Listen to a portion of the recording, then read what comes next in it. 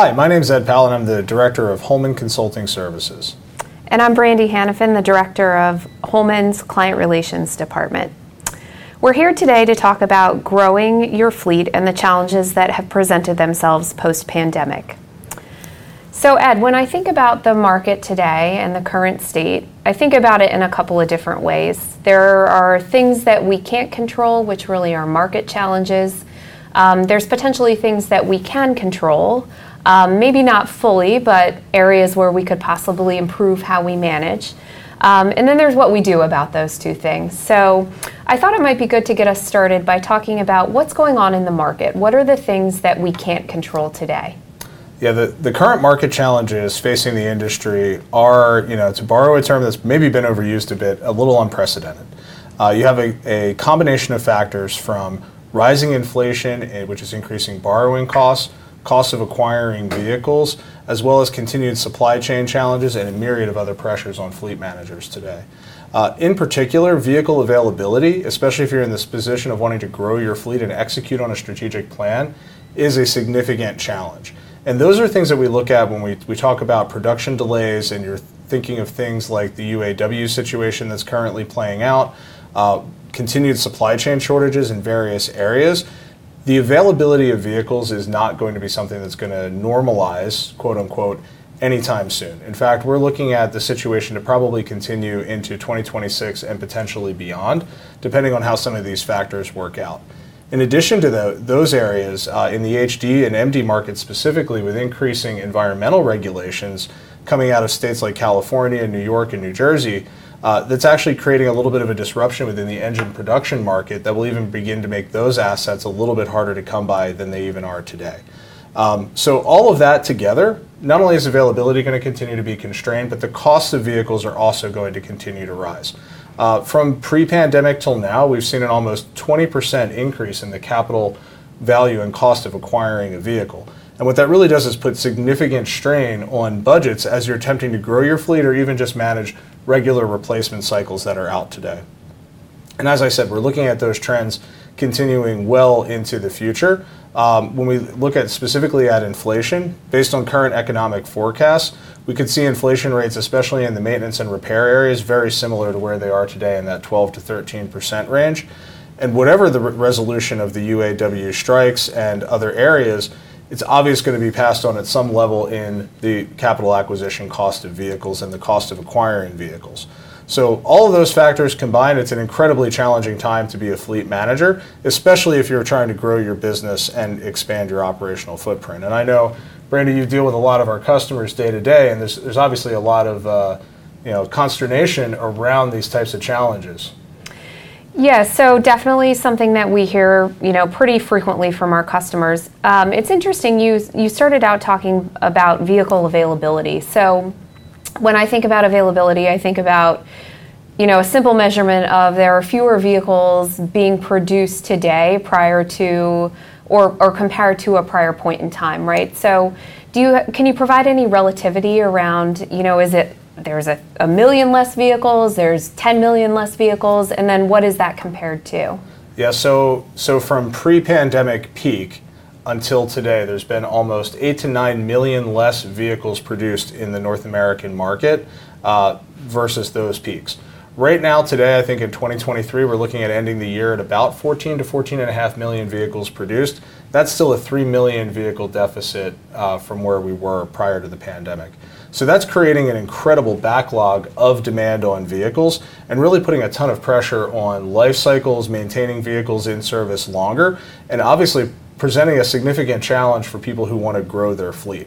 It's not as easy as going to your OEM rep and saying, hey, we want to buy 200 more vehicles, which they would have happily done in 2019. Now you're facing a challenge of you need to get an additional 200 vehicles, and you may have to go through a multitude of sources in order to be able to get them. So, I certainly think about that's a lot of challenging things, right, that fleet managers are being asked to manage through. We think about lack of availability. We think about customers trying to return to a replacement strategy, trying to catch up on vehicle orders that they may have missed during the pandemic or, as a result of lack of allocation. So certainly a lot of things within that we don't control, right? And fleet managers don't have the ability to control. So if we think about the things that we can control, what's your advice or guidance to customers in that space? Yeah, I think number one, flexibility is key. Flexibility within terms of how you're sourcing your vehicles, within the type of vehicles that you're actually going to be acquiring and using within your fleet, how you finance them, everything has to be on the table. So we work with a lot of customers that have very long-term, well-established relationships with OEMs. And for the most part, the OEMs have continued to be loyal to those loyal customers. However, it's impossible to get everything that is needed.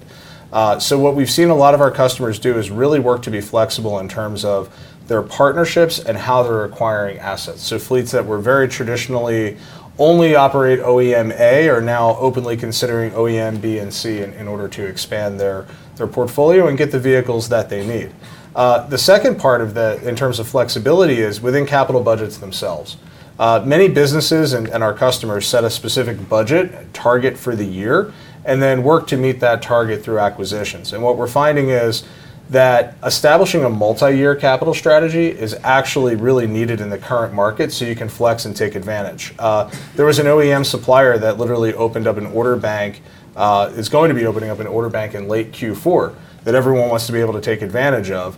But you may have already used your budget allocation or are afraid of the money creeping over into the following year. Working ahead of time with all of your internal stakeholders to normalize that really helps. Beyond that, the biggest recommendation is there's a lot of back to basics movement in fleet right now. Ensuring that the equipment that you do have is properly inspected, properly maintained, working on good preventative maintenance schedules is incredibly important. And we're seeing a lot of our fleet partners work with their internal stakeholders in operations and other areas to really reinforce those principles and ensure that the equipment we do have can be out there. In many cases, we've seen life cycles be extended by as much as 25 or 30% over their optimal targets. So I want to go back to the budgeting piece that you were talking about. I know coming out of the pandemic, right, we had customer situations where their budgets were on hold, right? And the conversation then pivoted to, well, how do we guide them through the process of catching up, right? So you haven't ordered for a couple of years. You've got a fleet now that's aged. You've got a lot of probably overly aged assets. Are those the conversations that your team is still encountering? And if so, has the guidance changed or is the guidance still the same? For the most part, those conversations are still the same. We saw a big contraction in the fleet market in 2019, not just from availability and what was out there, but fleets themselves, due to changing business conditions at the time, were trying to right size. They were trying to understand what an optimal number of vehicles for their situation was. And in many cases, a lot of people started to de-fleet. They were getting rid of assets, taking advantage of strong resale markets, and they were getting a little bit leaner, which is generally a positive thing, except that the availability of vehicles created sort of a hangover situation. So as we saw business rebound post-pandemic and start to come back, especially in some of the sectors that were heavily impacted, that's led to a huge increase in demand for equipment without the corresponding ability to actually go out and purchase it. So what we really advise a lot of our customers to do is to remain open-minded, remain flexible. In some cases, we're actually seeing customers begin to look at how they're operating the vehicles to see if a different type of asset would be appropriate. So in that case, think of a fleet running, say, an F350 with some degree of upfit. Would it be possible to change a little bit about that operation and make an F-150 sized asset work? The changeover in the small city van segment has also been significantly disruptive, where we're seeing like creative solutions come out about how can you use rollout tool racks in a smaller truck in order to provide the same experience. And these types of changes require a lot of coordination between the fleet group and their operational stakeholders to come up with solutions that are beneficial for everyone. Got it. You mentioned PM compliance too, right? And that always is a hot topic with customers. I know, during the pandemic, we heard a lot of, we're going on PM holiday, right, to kind of save costs. So those kinds of comments precipitate conversations around PM variability, right? And the impact that that has long term on the fleet. So what's the team seeing now in terms of that kind of, like, use the term hangover effect, right? What's that hangover effect from the PM holidays? And what are we seeing in terms of how that has impacted PM variability? So when we talk about PM variability, what we're looking at is the consistency of services over the lifetime of an asset. And studies that we've done have shown that in many cases there is a 4 times greater rate of major component failure on vehicles that have gotten inconsistent preventative maintenance services over their life. And in many cases it can lead to an almost doubling or even tripling of operating costs for those assets. So when we see things like PM holidays occur, it may make sense in a very short-term scenario, right? You're trying to hit a specific budget target or something for the year, but there is a cost to doing that. And generally what we see is a play out where for every dollar saved, you end up spending $1.20 6 to 12 months in the future in order to make up for that occurrence. So we are kind of seeing that hangover effect. There's been an increase in failures in major components and engines, especially from fleets that have implemented holidays and taken delayed maintenance activity. And that's really starting to put a pinch on them and interrupt operations, because as much as the vehicle supply chain itself is limited, parts availability is also being impacted and limited as well. So things like an engine or transmission that may have taken 6 to 8 weeks max in the pre-pandemic environment and were readily available, we now see assets sometimes sitting for 3 or 4 months at a time waiting for critical components. The other thing I think about is, we talked somewhat about spare pools of vehicles, right? So if a customer were to find themselves in a situation where they're not getting the capital replacement budget that the fleet probably needs, and they have utilization over or underutilization challenges, what's the guidance that you could share around spare vehicles and how to utilize those more effectively?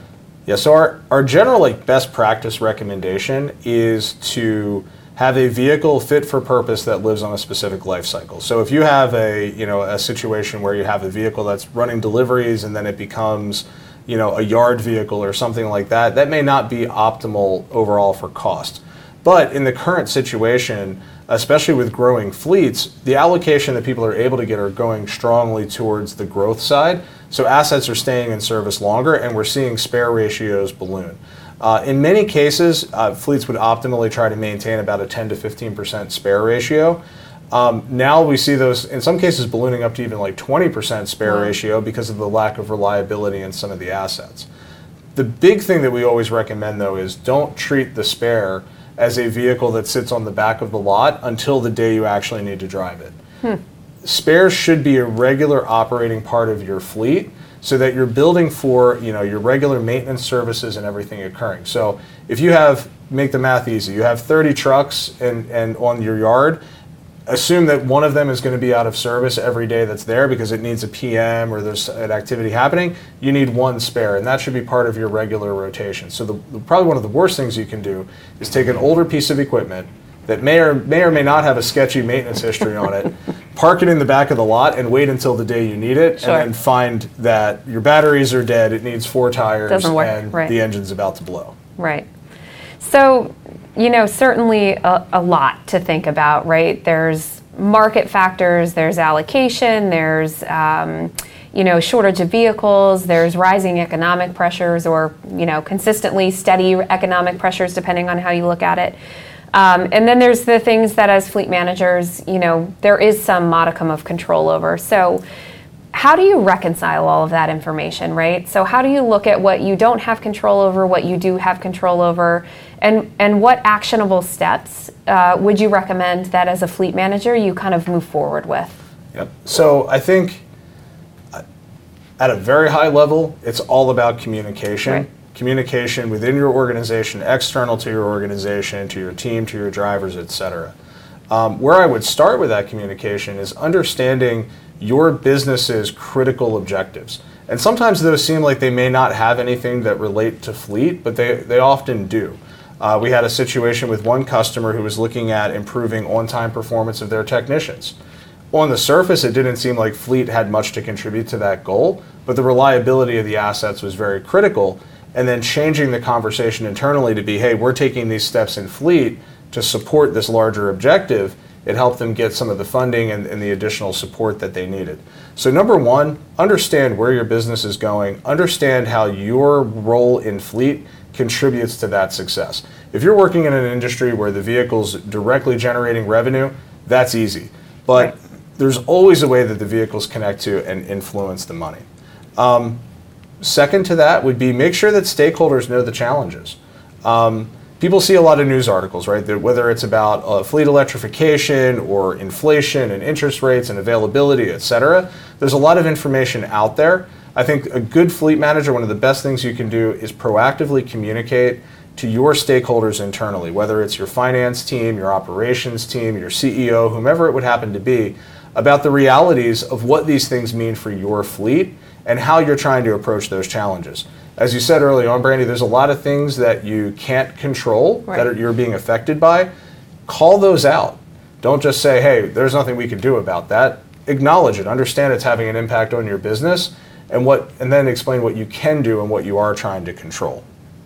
You know, you've talked a lot about KPIs and monitoring data, making sure that communication is where it needs to be. Talk a little bit about communication not just within your own organization, but communication with your vendor partners and potential fleet management companies. Yeah, that's even more critical sometimes than those internal conversations, is making sure that your vendors and your partners are aligned and understand where you're trying to go.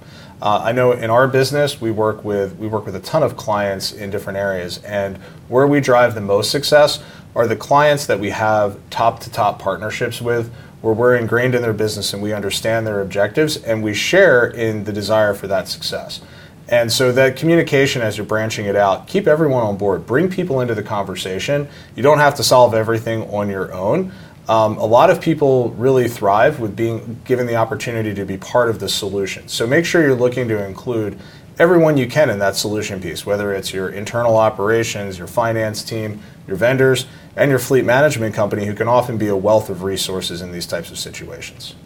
Yeah, great advice. I mean, I think the thing that I've learned with my team, and the thing that we preach is that communication is key, right? Ultimately, at the end of the day, making sure that we're all on the same page, all kind of moving the boat in the same direction, really matters and makes a difference on your partnership. So in order to wrap up, there are some levels of unprecedented challenges facing the fleet industry today. A little bit that we discussed was the current market conditions and the fact that some of those situations are going to be continuing well into the future, and you need to be prepared for how you're going to manage them. Second, there are no easy solutions, but there are things that are within your control today that you can take action on. And finally, communication is key. Being able to bring all of your various stakeholders, including your vendors and fleet management company, into the conversation to help you solve these challenges will really help improve your odds moving forward as you try to grow your fleet. Thanks, Ed. This has been a great conversation, and we hope you enjoy the show.